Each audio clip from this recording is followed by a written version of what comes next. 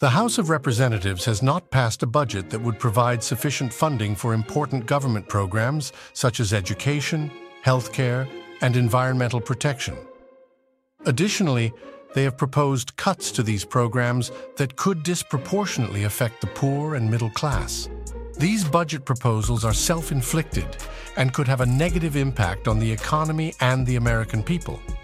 Former President Trump has called on congressional Republicans to let the government shut down in a dubious effort to undermine the criminal proceedings against him. Despite federal criminal proceedings being exempt from shutdowns, Trump's demand is unlikely to succeed, as Republicans in Congress are divided on whether to support a government shutdown.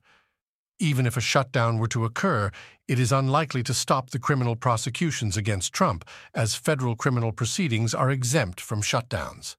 Trump's demand is a sign of his desperation and his willingness to use the government as a weapon against his political opponents. It is also dangerous and could lead to a political crisis. It is important that Congress reject Trump's demands and continue to support the criminal investigations against him. In the event of a government shutdown, some federal employees are deemed essential and required to work without pay. These employees perform jobs that are essential to the national security or health and safety of the American people. Examples include law enforcement officers, firefighters, first responders, emergency medical technicians, air traffic controllers, border patrol agents, military personnel, prison guards, hospital staff, food safety inspectors, public health workers, and air pollution inspectors.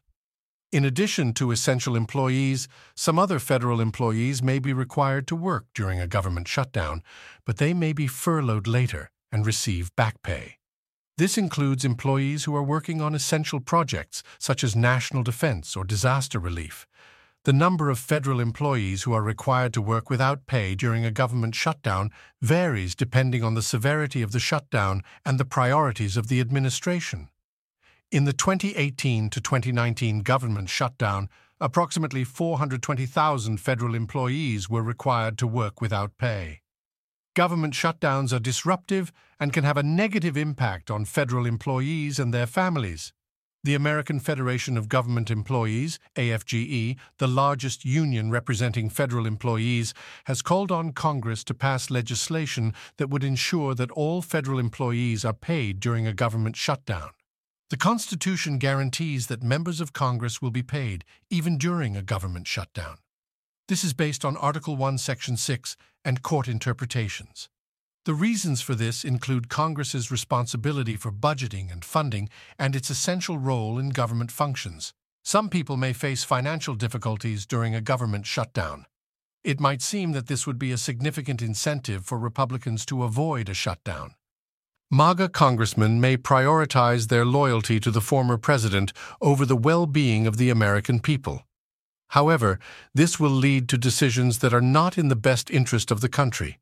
It will do them well to remember that everyone has different opinions on how best to allocate resources, but ultimately, we all want to see a better future for ourselves and our communities.